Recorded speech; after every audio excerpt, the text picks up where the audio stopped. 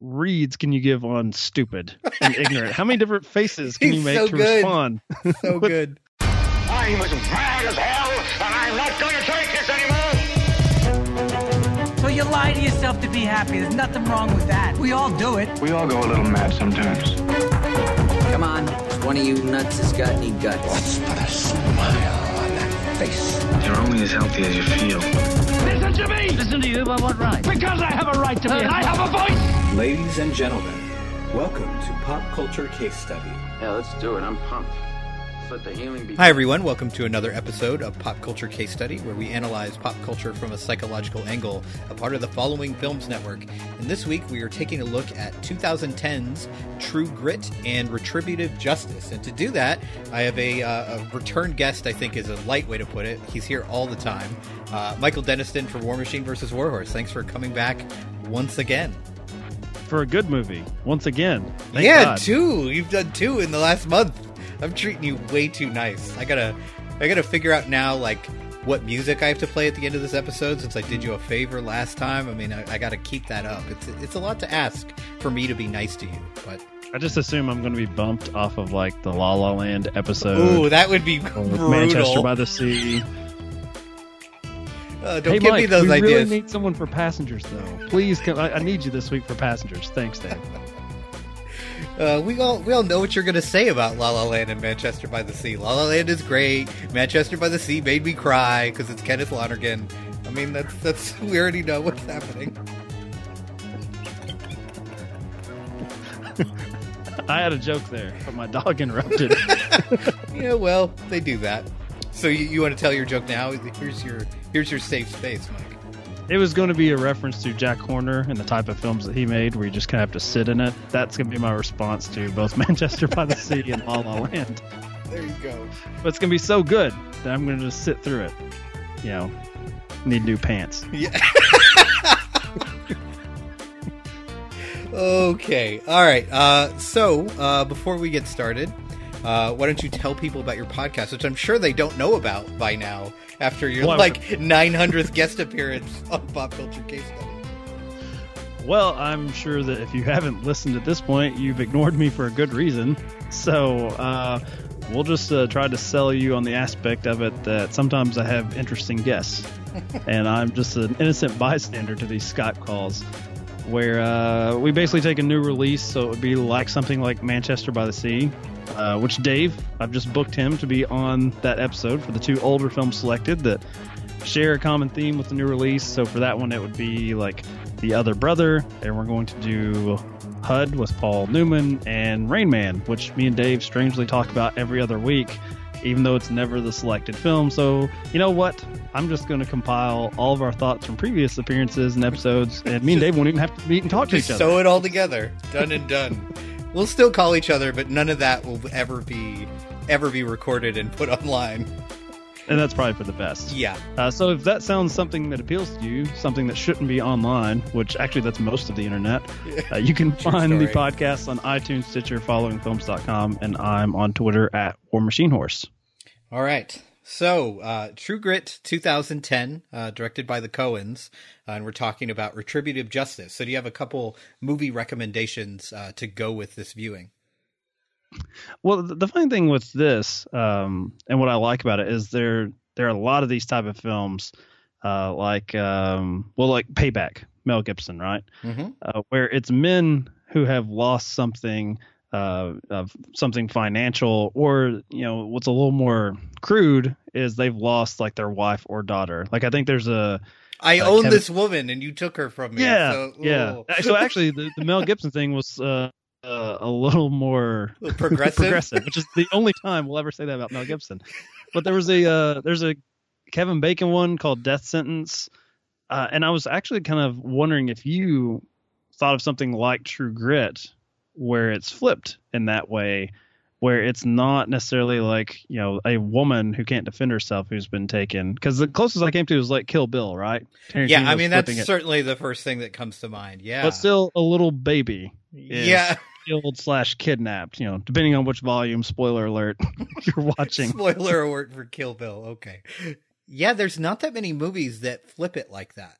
I think for whatever reason we're we're not that comfortable with seeing women take charge in that way. I think it's weird. As far as we've come in certain areas, there's still this idea of like women are to be protected by the men, and now the men have to go get their revenge because this woman has been taken from them in one way or another, which is something I really like about this version of True Grit, is that we get something different, and we get her taking charge instead of vice versa. So I can't think. Kill Bill comes to mind right away, of course, but it's certainly, I wouldn't go as far as to call that progressive in the way it deals with gender politics necessarily. What about The Secret in Their Eyes? Not the remake, but the original one. Kind of plays with that as far as the involvement of the women involved, and also bringing in, I guess, law enforcement in a way, which is a little bit more respectful than what we see here with Rooster a Cogburn. little bit. I was not a fan of the remake, but I did like the original Spanish film quite a bit. Wasn't there a Jodie Foster movie where her character was raped and then she goes to kind of take revenge on The Brave One? The Brave One. Yeah, The Brave Ones. Yeah. That's the only thing I can really think of. It's very rare that we get that kind of movie. But there's a new movie coming out this year, Elle, is, so maybe that will kind of flip that on its head, and certainly looks like a movie that pushes boundaries and one I'm looking forward to at the end of the year. But yeah, even in mentioning all of those films, none of them are as matter of fact in what we see in True Grit, or as business like from a 14-year-old girl's perspective. There is no sort of caterwauling, as I that's a great term. I haven't got to use that term since the last Hunger Games movie, because I always used it for that and Jennifer Lawrence's, Oscar bait performance in a YA dystopian future. Fucking idiot film podcasters. The same people that are wondering why The Walking Dead never gets any Emmy love. And why John Goodman won't win the Oscar this year for 10 Cloverfield Lane. So such a subtle, nuanced performance in that alien invasion film. I particularly liked, what it said about him when he grimaced or growled or threw something or stomped around the compound. Yeah. Look, I know Al Pacino won for Son of a Woman, but maybe that set a bad precedent for Oscars.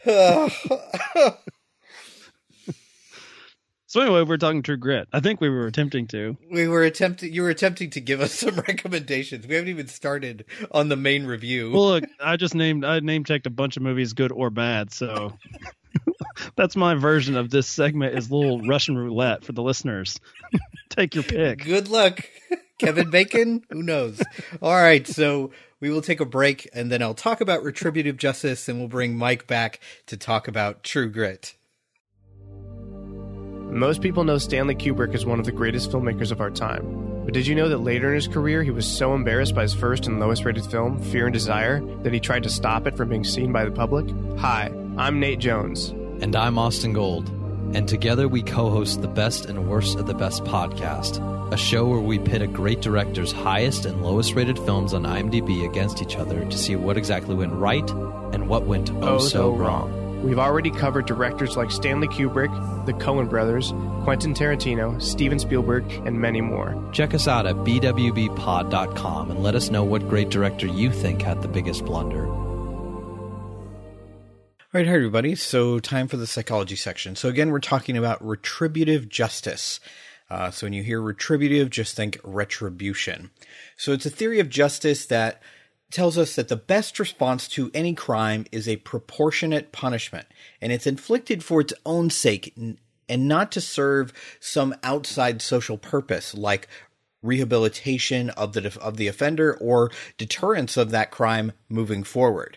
And I think you can see kind of where I'm going here if you've watched True Grit, because I think in a lot of ways our character of Maddie wants this retributive justice. She doesn't care if it stops other people from doing it. She just feels like it's deserved. So people who believe in retributive justice say that when an offender breaks a law, justice requires that the criminal suffers in return.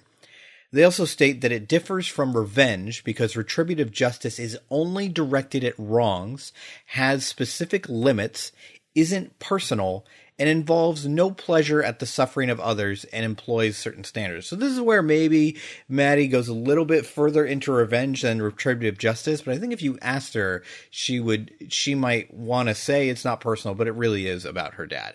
So in ethics and law, there's a phrase, let the punishment fit the crime. And it means that the severity of penalty for a wrongdoing should be reasonable and proportionate to the severity of the infraction. If you look at this movie, it's kind of like an eye for an eye, a death for a death. So this concept is common to many cultures all around the world and is actually shown in a lot of ancient texts. So it's present in the ancient Jewish culture by the inclusion in the Law of Moses, specifically in two places in Deuteronomy and Exodus, and includes the punishments of life for life, eye for eye, tooth for tooth, hand for hand, foot for foot. And that phrasing also resembles something called the Code of Hammurabi. So lots of other documents reflect this in all world's cultures. However, the judgment of whether a punishment is appropriately severe can vary greatly between both cultures and individuals. So this idea of proportionality requires that the level of punishment be scaled relative to the severity of the original offending behavior. An accurate reading of the biblical phrase, an eye for an eye, is said to be only one eye for one eye, or an eye in place of an eye. But this doesn't mean that the punishment has to be equivalent to the crime. You don't have to do the same thing to them. A retributive system will punish severe crime more harshly than minor crime, but retributists will differ about how harsh or soft the system should be overall. Now, traditionally, philosophers about punishment have contrasted retributivism with something called utilitarianism. So for utilitarians, punishment is forward-looking. It's justified by its ability to achieve future social benefits like crime reduction and rehabilitation of the individual. But for people who believe in retributive justice, it's backward looking. It's justified by the crime. So retributives look at what has been done, and utilitarians look at how this is going to affect the society moving forward. So depending on the person, if they're retributivists, the crime's level of severity can be determined by the amount of harm, the unfair advantage, or moral imbalance the crime has caused. Okay, so in terms of history, in the early periods of all systems of code, the redress of wrongs takes precedence over the enforcement of rights. And we also talked about this existed in the Bible, so pretty ancient text there. In the 18th century, Immanuel Kant argued in something called Metaphysics of Morals that the only legitimate form of punishment the court can prescribe should be based on retribution and no other principle. He said judicial punishment can never be used merely as a means to promote some other good for the criminal himself or for civil society, but instead it must in all cases be imposed on him only on the ground that he has committed a crime. Kant regards punishment as a matter of justice and must be carried out by the state for the sake of law, not for the sake of the criminal or even the victim. He argues that if the guilty are not punished, justice is not done. Further, if justice isn't done, then the very idea of the law is completely undermined. So the principles behind retributive justice are threefold. One, people who commit certain kinds of wrongful acts or serious crimes morally deserve to suffer a proportionate punishment. Two, it is intrinsically morally good without reference to any other goods that might arise, if some legitimate punisher gives those who commit certain kinds of wrongful acts the punishment they deserve. And three, it's morally impermissible intentionally to punish the innocent or to inflict disproportionately large punishments on wrongdoers. So I find that last part interesting, that it seems to be just as bad if you're punishing the innocent or if you're punishing someone too much. So there are two types of retributive justice. So the classical definition embraces this idea that the amount of punishment has to be proportionate to the amount of harm caused by the offense. Now, a more recent version, which was advocated by philosopher Michael Davis, dismisses this idea. And they replace it with this: the idea that the amount of punishment must be proportionate to the amount of advantage gained by the wrongdoer. He introduced this version of retributive justice in the early 1980s at a time when it was making a resurgence within the philosophy of law community, perhaps due to the practical failings of what we call reform theory in the previous decades. So why wouldn't everyone believe in this? What are the criticisms? So Many more jurisdictions following the retributive philosophy, especially in the United States, follow a set tariff where judges will impose a penalty for a crime within the range set by that tariff. As a result, some argue that judges don't have enough discretion to allow for these mitigating factors, which will lead to unjust decisions under certain circumstances. In the case of fines, the financial position of an offender is not taken into account, leading to situations where an unemployed individual and a millionaire would end up paying the same fine, which creates an unjust situation by itself. The fine would be way too punitive for the unemployed offender and not enough to punish the millionaire. In some countries, such as several in the European Union, fines are fixed as percentages of the offender's personal income rather than a certain monetary amount. That allows for the law to remain fair in that it applies to all citizens equally, but prevents the super wealthy from simply paying to break the law without suffering substantial punishment. So this is a way, like with retributive justice, you have to be careful. You can't just say, well, everyone should get the same punishment. It's automatically proportionate. You have to take the person into account as well. So as far as alternatives, traditional alternatives to retributive justice have been exile, which declares the transgressor as an outlaw and shunning. In pre-modern societies, such sentences were basically the equivalent of death, as individuals would find it impossible to survive without the support and protection of the society they had wronged. Modern alternatives to retributive measures include psychiatric imprisonment, restorative justice, where you have to do work to kind of make up for what you've done, and transformative justice. One libertarian approach to this issue argues that the full restitution in the broad rather than the technical legal sense is compatible with both retributivism and a utilitarian degree of deterrence. So that's saying that you can actually do both.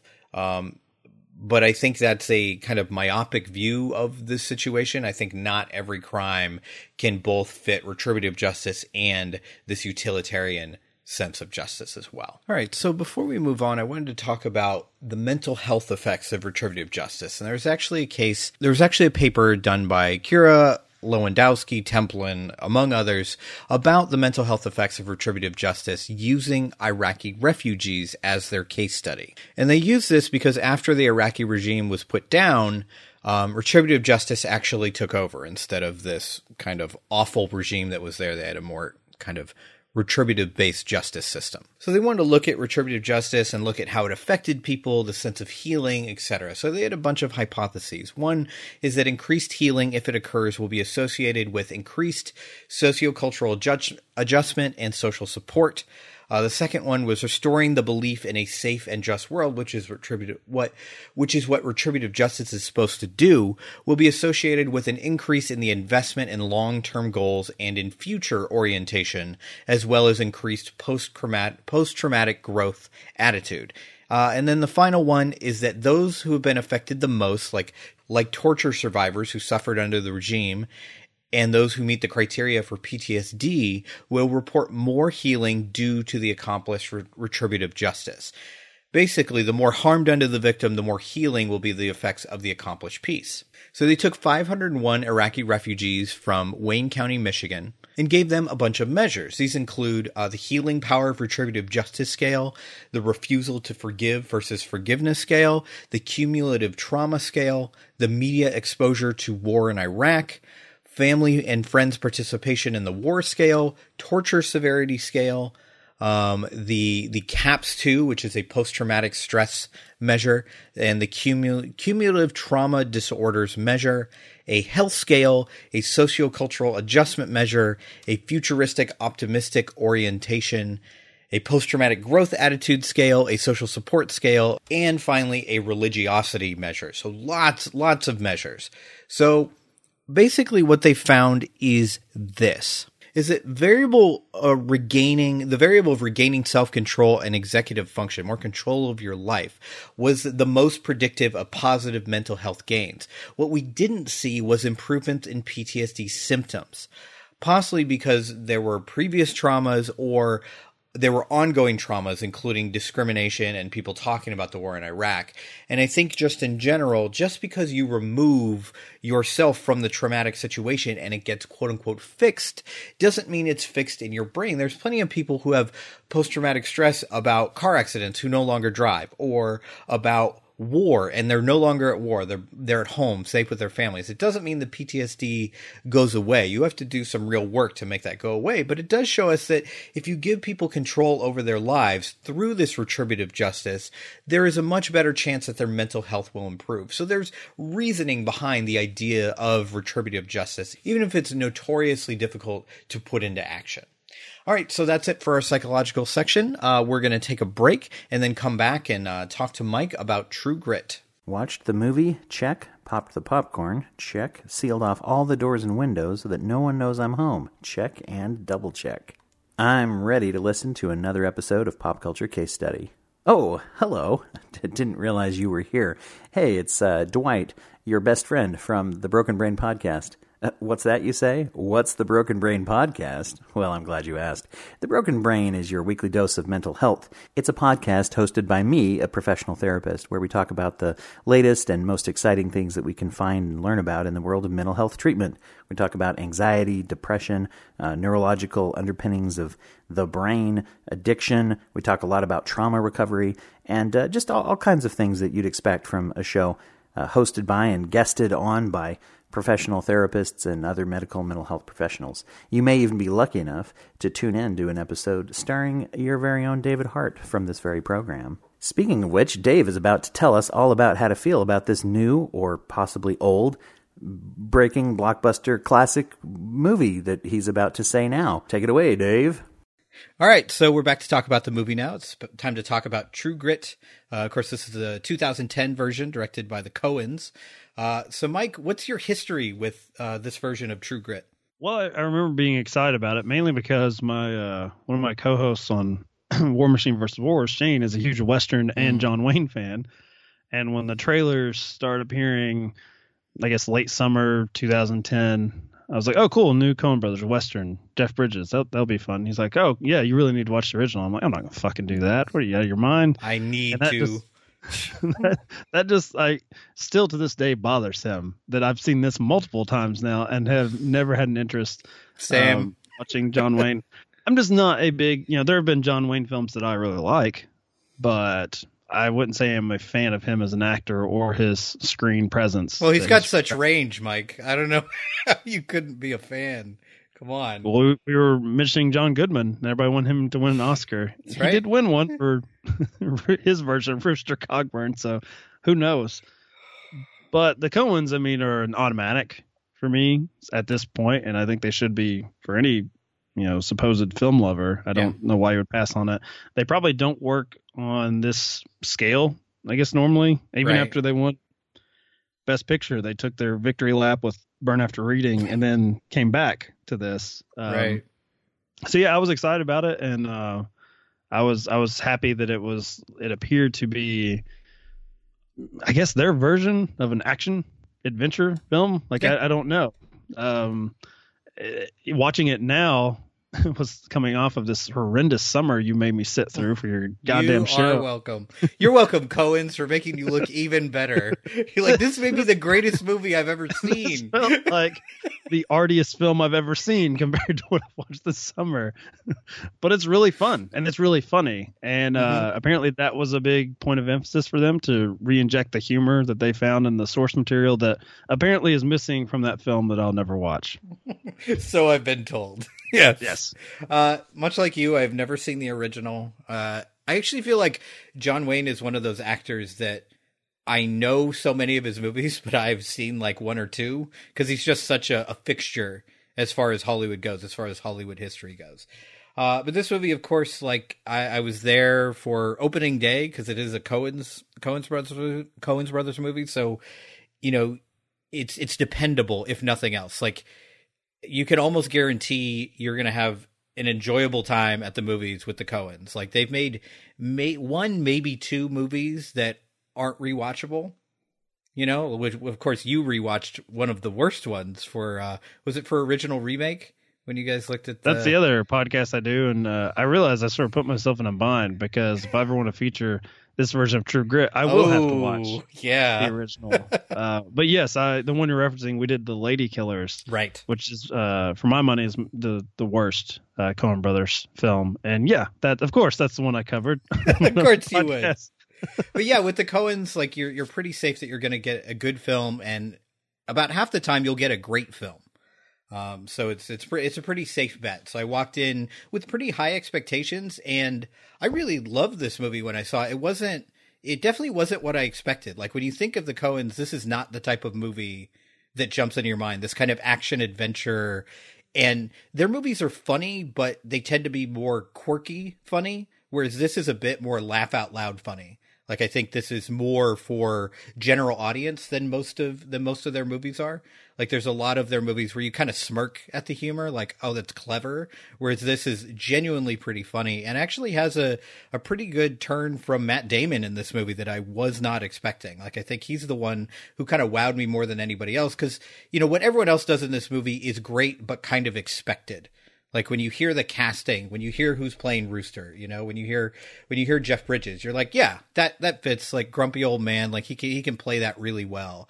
But Matt Damon, I think, has the most kind of layered performance in here. And I remember walking out being really impressed with him and also being impressed with Hailee Steinfeld. Like she's great here and really holds her own against some really good actors. So it was not what I was expecting, but also better than what I expected. Well, this is I don't know if this is the first instance of you being wrong on this episode. I'd have to go back and listen. On this episode? On this episode, yeah. Probably the first on this episode, but not the first time this week. That's probably at least the third time you've been wrong, because I'm sure you're wrong before that previous statement. I'm going to go with the most layered performance as Josh Brolin as Tom Chaney. Because he does a lot with a little. How many different reads can you give on stupid and ignorant? How many different faces can you make to respond? So good.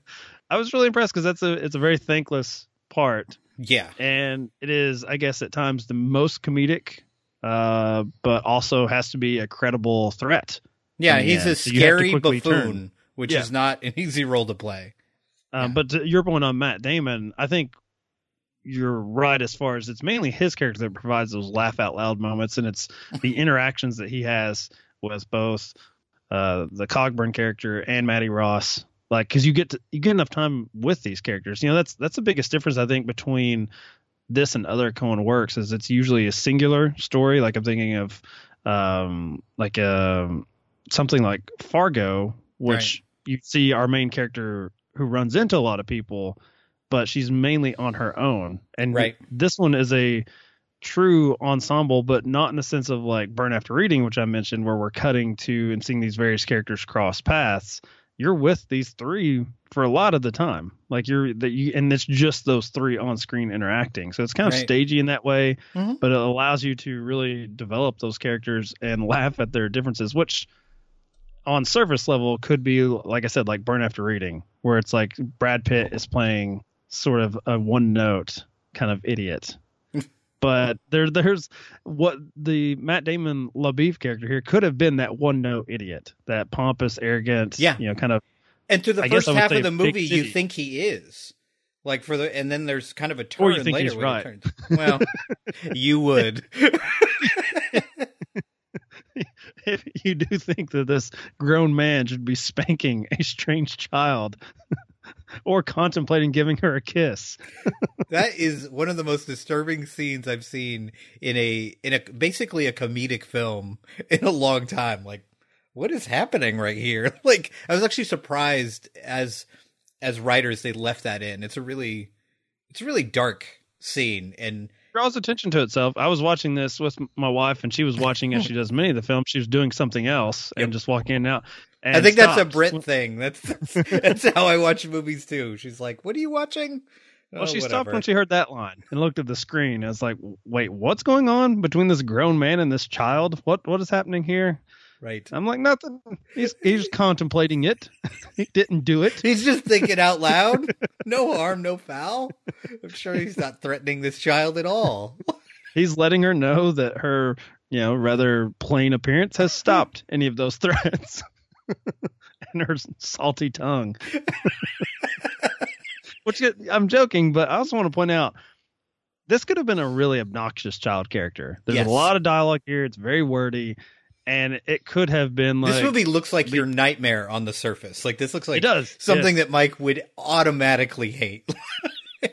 because this is heightened precociousness here. Right. I mean, we have a 14-year-old girl on this mission of revenge, and she has got it's not Tarantino or Kevin Smith-esque, because it's, there's a movie I would not want to see. Kevin Smith's True Grit. No, thank you.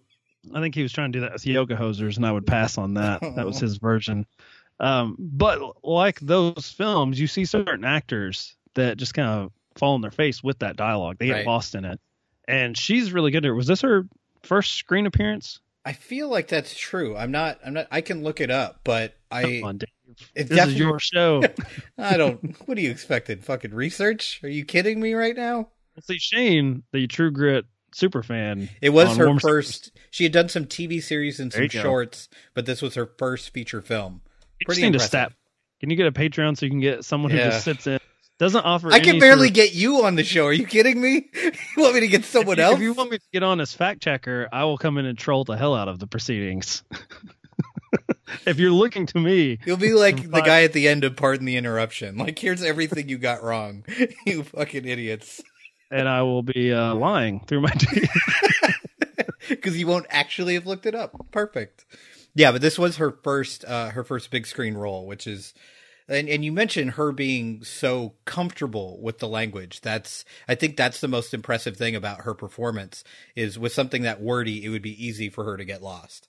Also playing against what's going to be the most favored character here with Rooster's reactions to her. Because it is fish in a barrel for him to just respond to these, pages of insults or, seeing if he will acquiesce to her in any way. And I really liked because the way they set up the characters, they give him two people from completely different walks of life that Cogburn is going to despise. And because of that, he will at least buddy up with one of them. And it's it makes it seem reasonable to the audience that he would take to this 14-year-old girl who should completely get on his last nerve. But because of LaBeef, because of Matt Damon, the Texas Ranger, it makes sense. And as the audience, we're like, we want to bond them against this Texan who thinks he's... Because there's no one more annoying than Matt Damon. Can I... Also, I don't know if we're jumping ahead in your format here. That's fine. Whatever. We're already off the page, so it's fine. All right, cool. We're in uncharted territory here. I also felt like it was a strange and possibly dangerous decision to have Matt Damon bite his tongue during one of the sequences, because that is a joke that could have really blown up in their faces to commit to having him have this almost kind of this lisp throughout the rest of the film.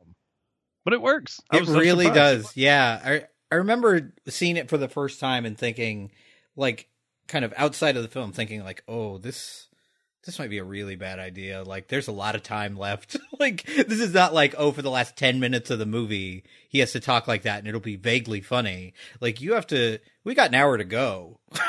And one of our main characters can't really talk anymore. Like, oh, okay. But I do like that Matt Damon he really went all out for this performance. Like, I think, honestly, it sounds almost silly to say, but this is one of my favorite Matt Damon performances of his career. I think he's legitimately great here, and you usually don't see him playing this dark unless he's, playing a gay serial killer.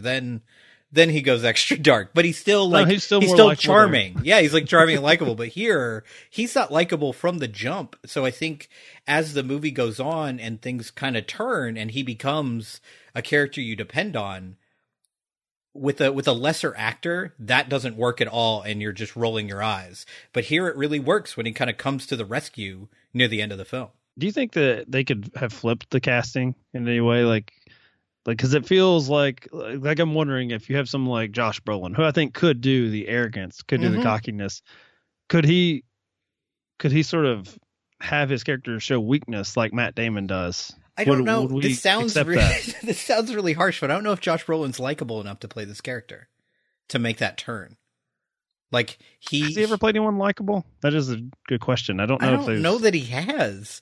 Like, he's likably gruff in some performances, but not likable. And I think the Coens take advantage of the fact that Matt Damon is a likable guy and has been a likable actor in Hollywood for a number of years before this Have you movie. checked Twitter? He's not that liked. Oh, well, not this year, not after the Great Wall, but prior to the horrible, I guess, whitewashing of of the Great Wall. I haven't seen the movie, but I assume it's nobody terrible. on Twitter has either. Yeah.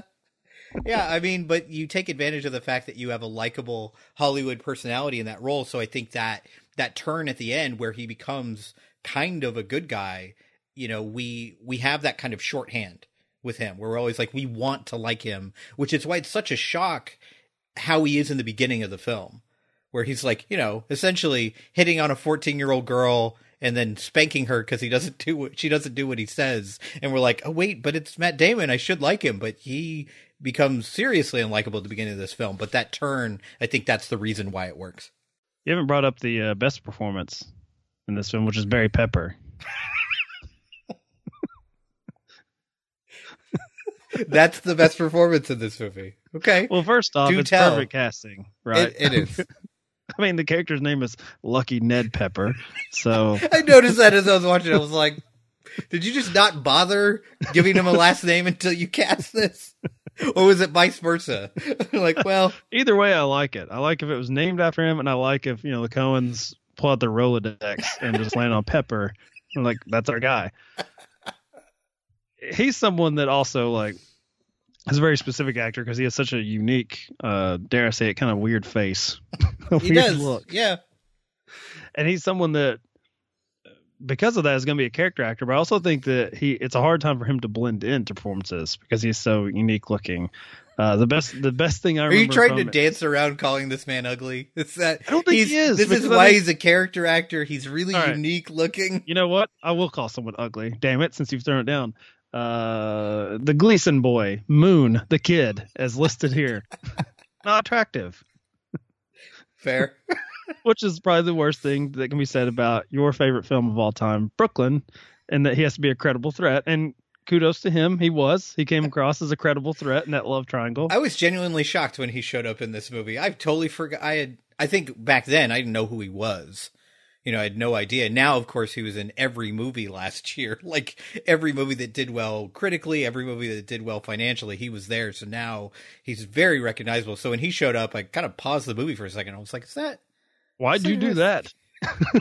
Fast forward. What are Look, you, like the guy watching The Ring at the end, staring at the screen? Look, ugliness little fascinates crawls me. out the TV. Ugliness fascinates me. What could I say? I had to stop and be like, who is that?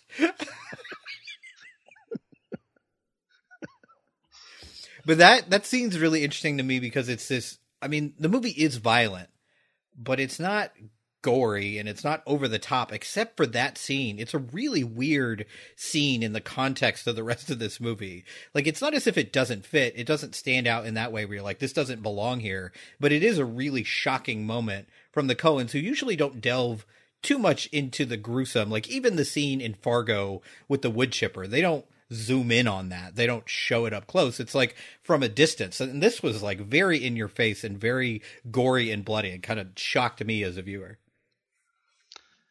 I guess it is there as a reminder that this is not just all fun and games for Rooster, right? Because he is trying to do something there, probably something that's a little, I guess, above his pay grade as far as being like an interrogator or someone that's going to get information, because inevitably it is going to come down to Little Gleason getting his fingers chopped off and Jeff Bridges just cursing and basically having to put the guy who has the information down.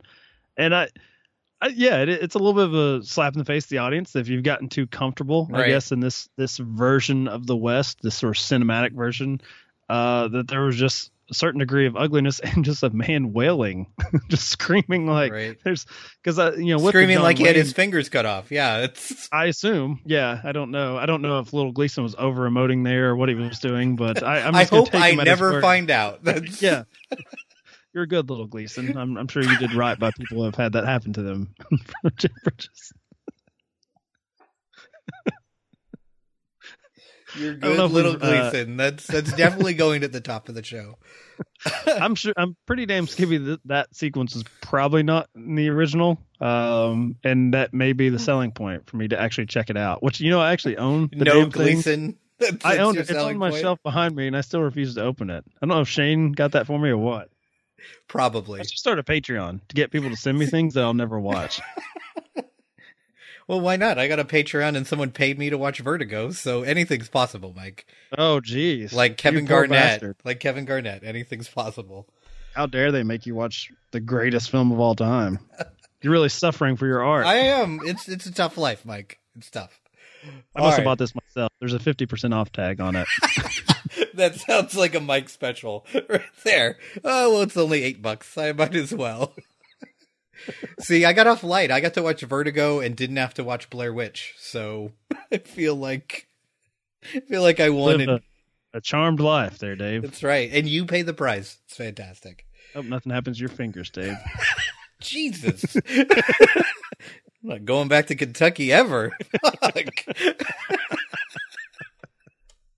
All right, so we talked a lot about kind of the acting in the film. I think we've covered that pretty well. I don't think there's really a weak link as far as the actors here. Like even in the kind of more, the character parts, like none of them stand out too much where they kind of steal scenes, but they don't fade into the background either, I think. And I don't know how much of that is due to acting and how much of that is due to the direction of the Coens, who I'm sure are they seem like directors who control kind of every aspect of the production, and they're very careful with the way they make films. And I think the way the film is balanced between these characters, I think it really shows as far as they go. But as far as their direction, one of the things I noticed that was really interesting is the way the movie opens.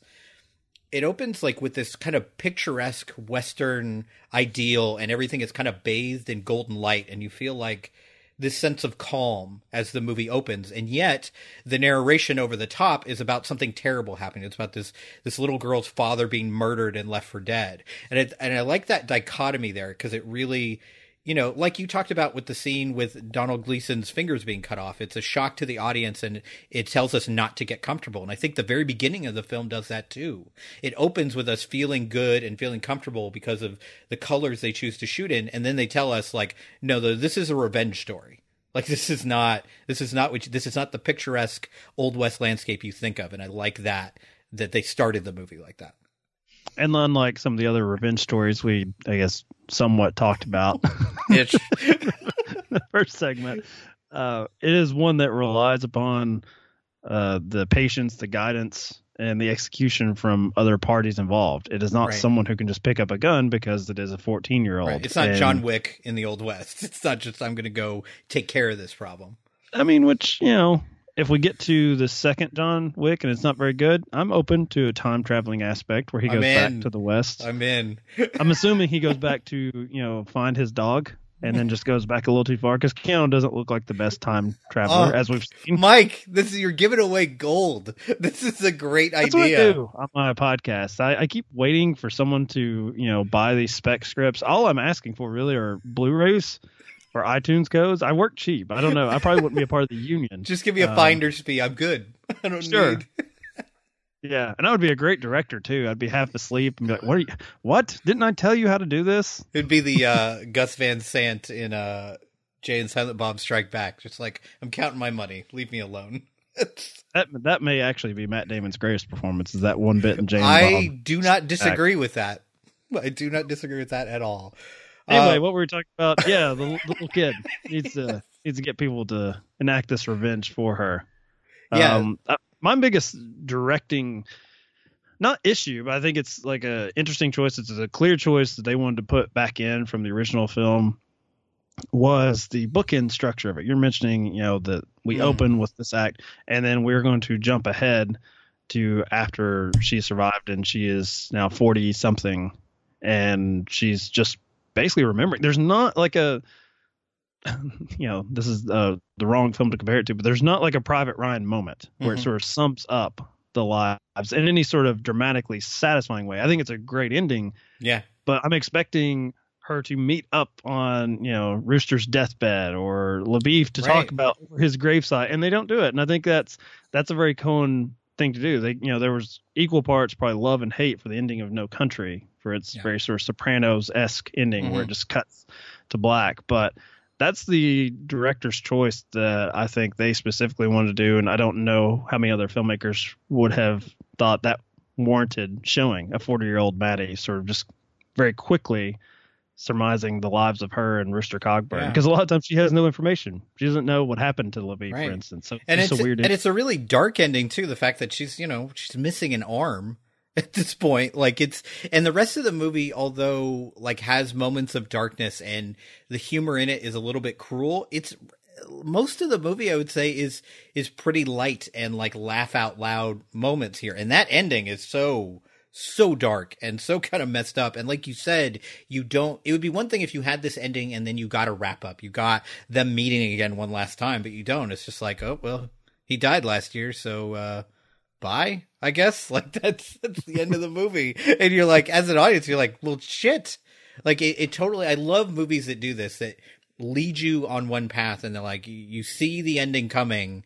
And this is just in a 2-minute scene. You're okay, I know where this is going, and that'll be nice. And then they completely flip it on you, and then just go the other direction and be actually, no. Sometimes life isn't like that. You don't get to meet up with someone on their deathbed just because you shared an important part of your life with them. Sometimes, especially in this situation, the Old West, people die. He's an old man in the Old West. That's what happens. And then the credits roll, and it's as an audience member, just kind of sitting there oh, well, that really was not what I was looking for here at the end of the movie. But I think it's one of those movies that on rewatch, the ending gets better and better because you don't have that shock. You know it's coming. And it kind of makes sense. If you have these two meet up and have some tearful reunion, I don't think it works because that's not the relationship they ever had. Well, we're far more accepting of some sort of narration to kind of usually to start a film. Maybe it's consistent throughout.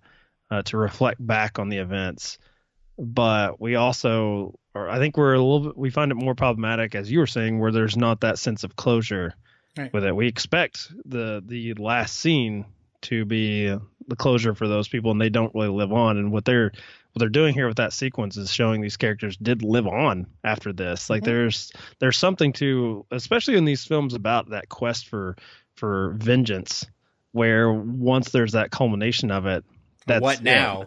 Yeah. And it's I think that there's something important about showing, the what now factor. There's In the Bedroom is a film recently did on my podcast, which doesn't have something like this sequence where you jump ahead in time, but you do read it all over one of the characters' faces, the what now aspect of it. Now we've accomplished this, but now I have to keep living my life, and I have to live my life with this being probably the most important event that happened in my life. And I can't really, who do I talk about it with? And that's what's interesting about this ending is there's really no one to talk about that experience of, well, what's she going to tell those two old dudes what happened to her arm? What, what business is it of theirs?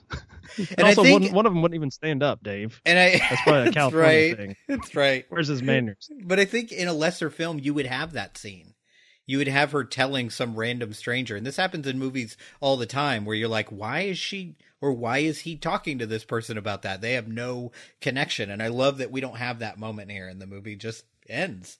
The one shot, though, I think I really love the most in the film. There's always, with the Coens, there's always a couple shots in each movie that are my God, that is artwork. I want to just take a screenshot of that and put it on my wall. And there's a shot after she's been bit. And he's trying to save her, and she's on the horse, and he's leading the horse, and she's fading into unconsciousness, and it kind of shifts to shadow. It's just absolutely gorgeous. And I think I'm wowed about in watching so many movies now, for this podcast and just in general, is it feels like sometimes when you watch a bunch of bad movies back to back, you feel like everything's been done.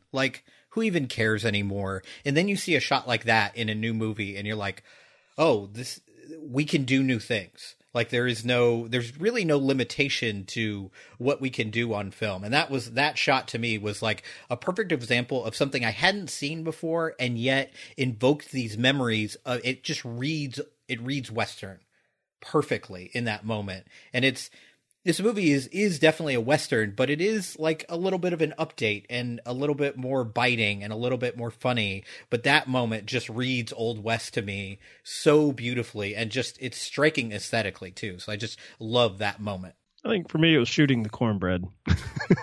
That's actually a great scene. That's actually one of my favorite scenes in the movie. I love how annoyed that Maddie gets during that scene. Are you fucking kidding me? You're just going to waste bullets? An iconic sort of bit of imagery there with Rooster's jacket flung around him to where he can't see to shoot into the air. I mean, it's beautiful scenery. Yeah. But it's a buffoon standing in front of that beautiful shot.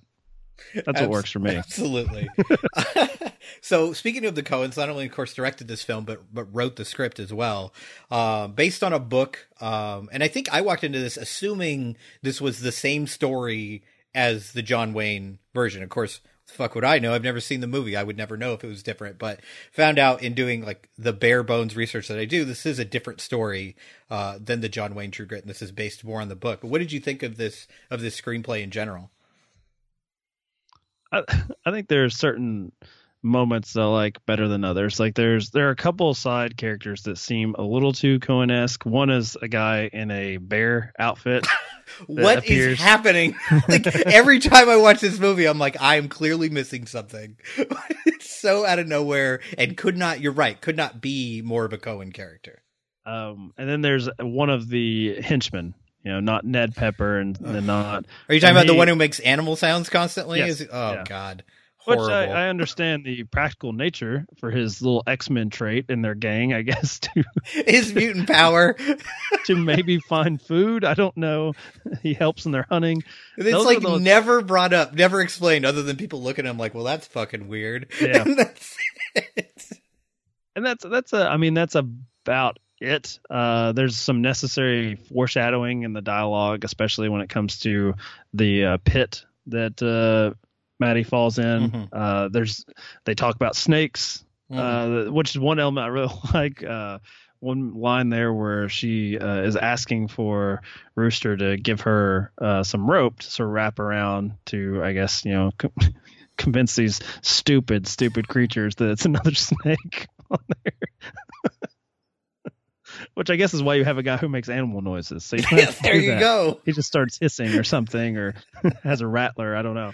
I love how, even though you've never seen this movie, you've just inadvertently made a reference to Harry Potter. There's actually a character there who speaks snake, who speaks parcel tongue. So congratulations. You don't even have to try to be a geek, Mike. It just comes out. That's awful. Anyway, I had a point there, but then David fucking ruined it. This nerdery. Yeah, well, it's a living. It's what I do, Mike. But yeah, those are the only parts that really stick out. For the most part, I think it's a perfect marriage of the acting, direction, and the dialogue that it doesn't stick out. It's very wordy and it's very quotable, but it doesn't feel like dialogue for dialogue's sake, except for, the snake references and watch out for that hole over there. That's about By the way. Yeah. Yeah. I agree with everything you said there. I think on paper, this should not work. Like if you gave like a spec script for this, like given the change of character with Matt Damon's character with LaBeouf, like that already, I'm like, okay, that's going to take a lot of convincing to make that work. And the wordiness of this 14-year-old girl's character, I'm like, this should not work at all. But because of the actors they cast and because of the really, really smart script, I do think it really works like kind of shockingly well. Besides the bear character and the animal noise character, which every time I watch it, I'm like, because the Coens make such good movies, I always feel like if I don't get something, I feel like I'm missing something. And like, no, it's just fucking, we want to be quirky because we're the goddamn Coens. It's how they amuse themselves. It may be their favorite moment in the film. I feel like it's probably a bet where they made with someone. You know what we could get in this film? A guy in a giant bear suit, and no one will fucking bat an eyelash. They'll pay for this movie, and it worked. So good for them. Don't question genius. How they go to their Rolodex and found someone named Pepper, and he's going to play Ned Pepper. Mr. Pepper, you will be playing Mr. Pepper. Perfect. And I think the production value, I think, is absolutely perfect here. Like I don't know where they shot it, but there's never a moment where it feels false. It doesn't. And it feels like an entire working world, especially when Maddie first gets into town and you see the kind of old West town. I've seen this in a lot of movies and a lot of TV shows, and sometimes this comes off as really false, and you can almost picture the backs of the buildings not even being there. And you never feel like that here. It feels like everyone is interacting with one another and the town is actually functioning. And then when they go out into kind of the Wild West, I mean, it's beautifully shot. Like the scene with Maddie trying to get across the river with her horse is just gorgeous, and it all feels very real. So I was really impressed with the production value on this one. Yeah, the only moment it does is probably the not necessarily the bookends, but certainly when she's introducing the death of her father, it has that sort of almost picture show quality that you're watching to it. It reminded me of like the opening of Magnolia that way. But I was going to ask, do you think that's purposeful though? Like that? Yeah. I'm unlike you. I'm not going to question the Coens. Like they stumbled into this. I did read, which I'm sure you did too, because we do about the same amount of research. That, IMDb trivia. Here we come. Yeah, or Wikipedia. So I hope those are two trusted sources. That they were sort of backed into a corner because of their lead actress's age on how much they could use her. So that really necessitated a lot of their shot selections with her, especially like sort of over the shoulder. And I think it comes into play at the end. You have the flight back to save her from the snake bite, which also starts to trend into that almost unreal dreamlike quality. But it works for that sequence because it's from her point of view. Yep. But it then calls back to that opening with the death of her father. So, yeah, I agree with you. For the most part, I don't think the production value calls attention to itself in the story, other than the fact that it all looks like a part of that world in reality. It looks great. But those are the two showiest moments there at the beginning and the end of the film. Yeah, I'm trying to remember the actual rule. Like they couldn't like have her work like after sundown, or there was only a certain amount of hours, or something crazy like that. Where Let me tell you, we need to really fix the child labor laws, especially when it comes to movie stars. Work these goddamn kids. 14-hour days, like everyone else. Then, Fuck I would have. I will submit myself to slave labor practices if it means I'm a fucking movie star. Like, pretty good trade. Like, okay, I have to work 15-hour days, but I'm in a goddamn movie. Like, I'm in, and not just like in a movie. I'm in a Coen Brothers movie, and I'm a main character. Like, that's pretty good. I bet you if you asked her parents, they would have been fine with it. They're like, go ahead, Haley, get to work. If not, there was at the time of this a 20-something Kentuckian who was willing to try playing a 14-year-old girl. I would pay money with the pigtails. Like that's. I would have had to change the dialogue though, because there's no way Matt Damon would say you're too ugly for me to give you a kiss. He'd been right in there. He would just be having to try to stop himself. Obviously. As long as you shaved, I think Matt Damon would be good to go. He'd be fine. Maybe. We'll see. Is that one of your demands as the star? I will not shave. I'll only shave if Casey Affleck's in this part. Otherwise, fuck you, Damon. Fair enough. Fair enough. Nice little reference to a previous episode of ours. All right. So now we're at favorite scenes. So what scenes jump to mind maybe that we haven't discussed There's only yet? one. Okay. There's only one right answer here. What's the right answer? It is Jeff Bridges going off on some fucking story that I don't even remember. I just know he's making a little girl climb a tree to cut down a dead body, which for their purposes, they do want to see if it's the man that killed her father and they can sort of end their little adventure. But he is just, I mean, it is, he is totally into it. She clearly is not. She's busy. She's worrying about falling and breaking something. Her neck. Yes. The tree limb is unstable. When she finally accomplishes this, he has this great line, and it's a close-up where he's looking at this dead body. I to the do ground. not know this man. It is. The movie could have ended right there, and I would have stood up and started cheering. It is a fantastic sequence. It is a great moment. Yeah. I have that one written down as well. It's all the work that goes into something and doesn't matter. And also, Westerns are often about passing the time in between gunplay. Like there's a lot of downtime. And so you really usually, you find characters who do not get along in other walks of life. It's something that terrible Magnificent Seven update kind of skipped over. Like, look at all the crazy cast of characters coming together for this. But there needs to be sequences like this where you're just like, God, we just shut the fuck up while I'm doing this. Yeah, and it ends for not. I do not know this man. It's the best. And it's such a great line delivery from him. Like, just kind of looking down, not even making eye contact with her. I do not know this man. Kills me every time I watch it. That is definitely on my list as well. Batman or James Bond not say that in one of those films? Why has there never been a sequence where they're just like, you know what? This was a dead end. Right. This was a waste of time. All right. Well, next. And then, of course, you get the bear guy that comes in. Well, but clearly the best moment of the film, obviously. Yeah. And also, I like his scene, like his introductory scene in the courtroom. I think it's a fantastic introduction to his character. It tells you pretty much everything you need to know about what he's going to be like for the rest of the film. I mean, you find that he's good at his job, but that he also, like, you know, he's not gonna feel sorry for anybody, you know, and he's very willing, even in a courtroom, to talk shit. Like, he's not, like, he will still make his jokes and still, like, he just can't help himself. Like, it's almost like it just flies out of his mouth without him thinking. So I love that introduction to his character. I actually love his attorney there, who is constantly getting shot down by the opposition, the judge, and there's constant objections that are sustained. And so he then just has to, he doesn't reword the question really. He's like, so tell me. And then he has Rooster say exactly what he just said and was objected to as leading. Right. Love it. Love it. Fantastic scene. Yeah, I think that covers like most of my favorite scenes, unless because we've talked about a lot kind of in a very War Machine horse haphazard way throughout this. I know how to do this shit. This is my first rodeo here. Therein lies the problem. Yes. Dave says, what's your favorite scene? I'm going to stick 5 more in other segments so I can cover them all.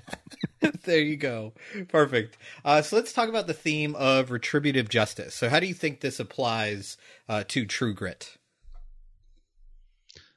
It's an interesting sort of shared experience in this film, isn't it? Because you see other people, like with Rooster, he has to buy in a different way, and mainly with the Pepper character, right? He's going to there's some sort of personal history between these two, where he takes that upon himself. It is still for, I guess, Maddie's cause in a way, but he has to have a personal buy-in. Whereas Matt Damon, it's not personal for him, in as much as he just thinks that his profession supersedes their sort of petty vengeance. Right. Like we're talking about higher ups and all that. And I like the confluence there of all their, I guess, motivations at the end. And it's necessitated because it is a 14-year-old girl. Otherwise, you know, she in John Wick, she may just off them to get him out of the way. Right. My vengeance matters more than yours. So I like the shared experience of this particular tale of justice that I don't think you see often. Certainly not in any of the crappy films I named. Certainly not. Yeah, I mean, I like the fact that, like, the movie is essentially led by her. She's your narrator from the very beginning. So I think up until the time all these three are quote unquote working together, for what that's worth, you're kind of in line with her, where you're like, okay, this man deserves this punishment for what he did to her father. And then you bring in these other individuals and you start to realize, like, there's more than one kind of justice.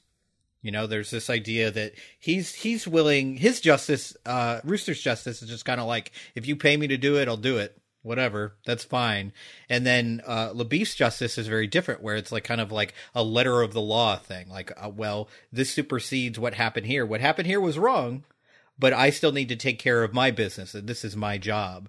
Whereas hers is, I guess, like, it seems more pure, because it's personal, like you mentioned. It's this vendetta, and she just wants this man to pay for what he did to her father.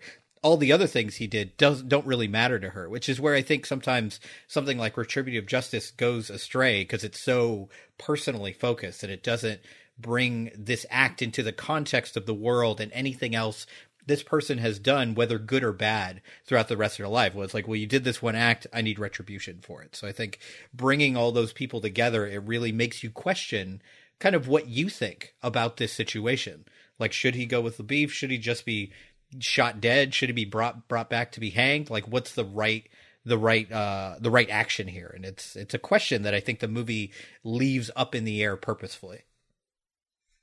Yeah, because the way it's designed, Josh Brolin, when we're introduced to this buffoon, it really does.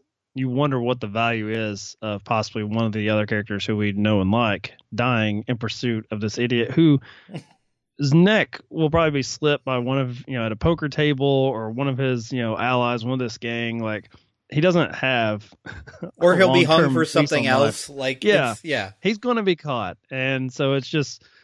I think that's where I question it the most is when you're introduced to him. He's not someone who's cunning and is always going to be one step ahead. You're Right. actually wondering how he survived this long. this long. Yeah. Yeah. How did you grow to be an adult? I have no idea.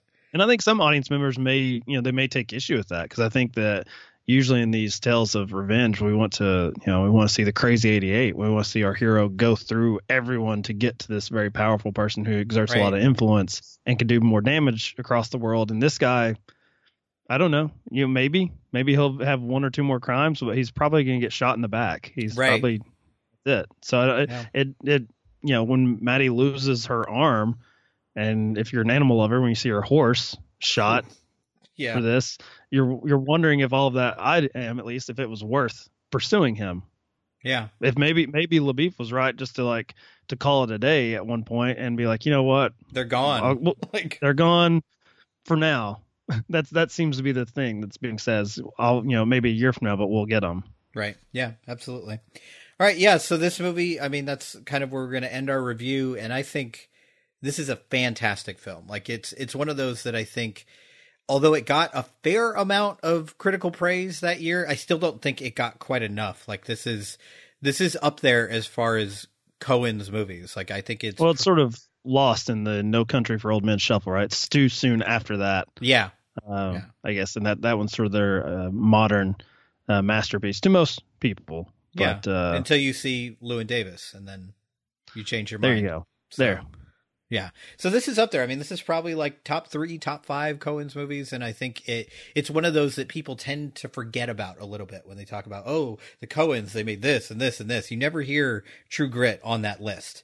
So I think it's kind of underappreciated, and people should definitely give it a watch or a second watch if they haven't seen it since 2010.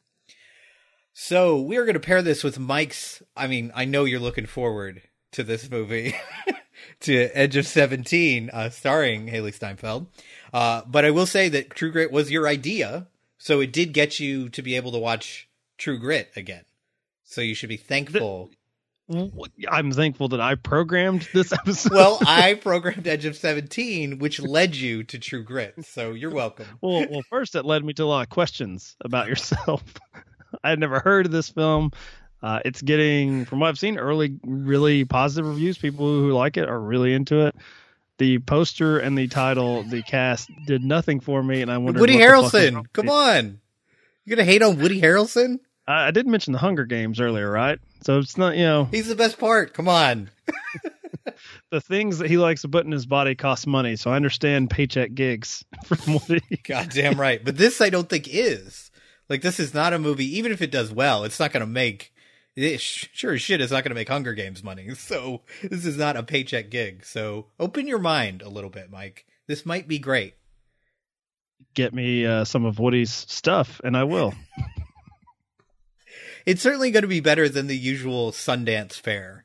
The last couple years have been a little rough on Sundance winners, so I think it'll be above that. That's my high bar goal. We're saying yes, Mike, not terrible. You'll enjoy it more than Me and Earl and the Dying Girl. And Thanks. The Witch. I guarantee you'll like it better than both of those movies. And I haven't seen it yet, but I can pretty much guarantee, because I don't think it's going to be the worst movie of the year. So. Well, I mean, yeah, we talk a lot of shit about Sundance, but there was also Swiss Army Man, which both of us really enjoyed. So I hope it's more like that. And did we cover that on this show? Nope. But on War Machine versus Warhorse, we nobody listens to that. Nope. I gave you your chance. I'm glad you reminded your audience of a better, more cultured film podcast over there. Yes, very cultured. Go listen to their episode on Denial and find out just how cultured Mike and Chris Maynard are. But yeah, I believe we do come out of that one not denying the Holocaust. Ooh, I think that's the there's side another high goal. It was a hot take on our part. Yeah. Nope. Think that happened. I think that happened. According to my research, Wikipedia, yeah, that did happen. That's the thing. Yes, absolutely. All right. So, speaking of War Machine versus Warhorse, what's coming up on War Machine versus Warhorse that you'd like to publicize? Well, I mentioned the Manchester by the Sea episode. Whenever, in limited release that comes my way, you'll be on for HUD and Rain Man. January 2018. Sure. Sure. There's a long lead time to catch up on those two films. Right. Let's see. I'm looking forward to La La Land, and I have yet to determine what to pair that with. Miss Sloane. I'm going to hashtag that gun control and pick up an entirely new audience of lovable listeners, I'm sure. We're going to do Bowling for Columbine and Runaway Jury. So that's some of the stuff that's coming up, and we will not do a Passengers episode. That's my promise to you. And as always, you should contact Mike on Twitter so he gets his notifications at War Machine Horse. Yeah, tell me what you think about gun control. I probably have less of an opinion on that than I do if you said a negative word about Jessica Chastain. Then I will be acquiring a gun. Blocked. I will not speak to you anymore. We're done. And I also do a podcast that you alluded to that I always forget to promote called Original Remake, where I can assure you for the time being, we will not be covering the versions of True Grit, but we will be doing a Passengers themed episode. Since for that show, I don't actually have to watch this bullshit when it releases. And I'm going to be talking with my co-host Peter about Moon and Oblivion, which is kind of a stretch because I think Oblivion with Tom Cruise was a remake of every sci-fi film ever made. It is like the greatest hits cover band of every possible music or movie form. So yeah, that's what's coming up on that show. Nice. And you can tweet at Original Remake with all of your complaints because I actually don't control that social media account. So definitely tweet that one.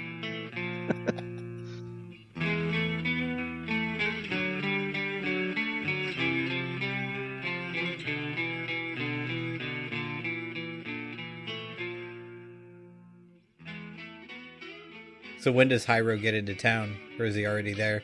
Oh no, I haven't asked. I got shit to do. Got Sheila bitching online about being on another hiatus because I haven't released an episode in a week, 7 days. I think my earlier how dare you?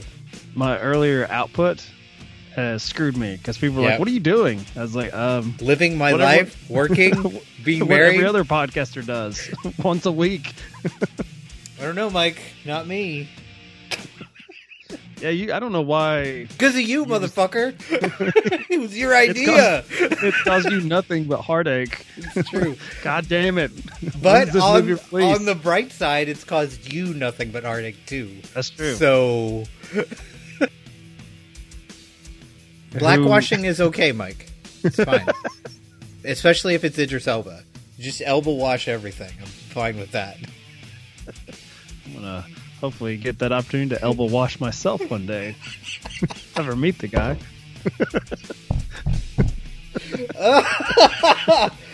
You and me both, my friend. You and me both. I'll actually introduce the right movie this time. Just flip it. Re-promote Gone Baby Gone. And now we're talking about Gone Baby Gone. What? No, we're not.